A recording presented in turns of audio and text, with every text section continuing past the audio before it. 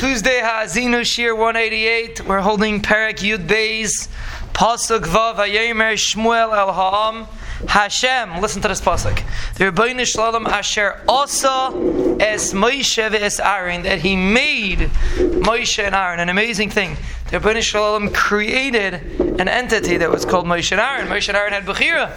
They chose to be who they were, but apparently the Rebbeinu Shalom gave them the ability to be able to be the leaders in Klal Yisrael.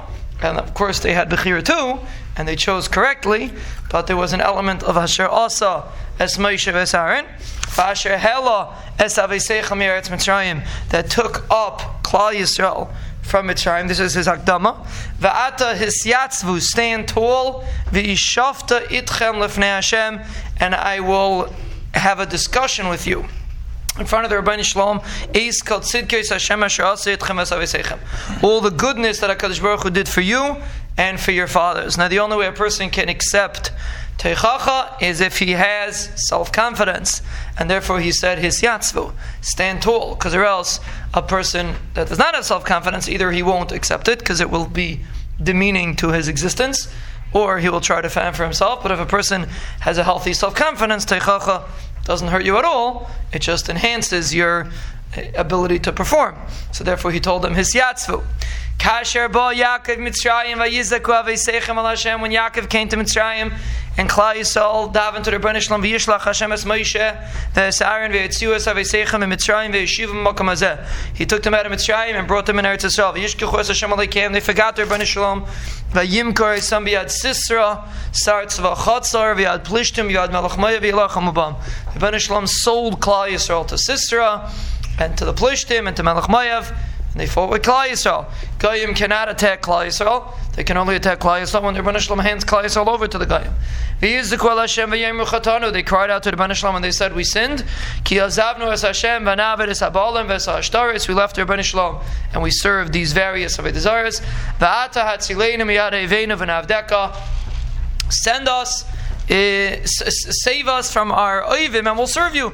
That's the way Yid responds. He doesn't get strategic in trying to figure out how Moav was able to attack. He realizes what the real source is. The source is Averis. V'yishlach Hashem es Yerubal, which is Gidain, v'es Bedan, which is Shimshon. It's called Bedan. He came from Dan.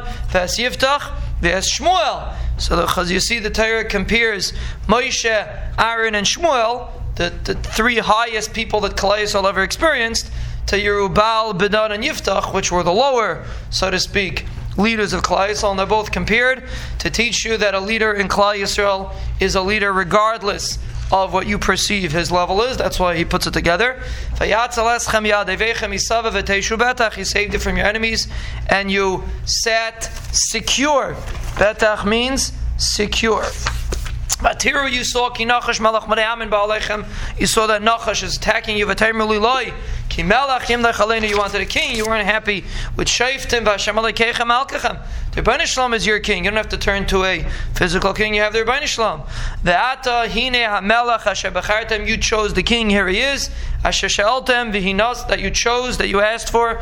V'hine Nasan Hashem Aleichem Melech. The Rebbeinu Shalom handed you a king. Imtiru es Hashem ba'avadta meisai. If you fear the Rebbeinu Shalom and serve him, ushmatem b'kayle v'lo yisamru es pi Hashem. Do not rebel against the Rebbeinu Shalom. V'yisam gamatem v'gam melach Hashem malach aleichem acha Hashem aleikechem. If you follow and the melach follows, generally the and the melach go hand in hand, then you will have bracha.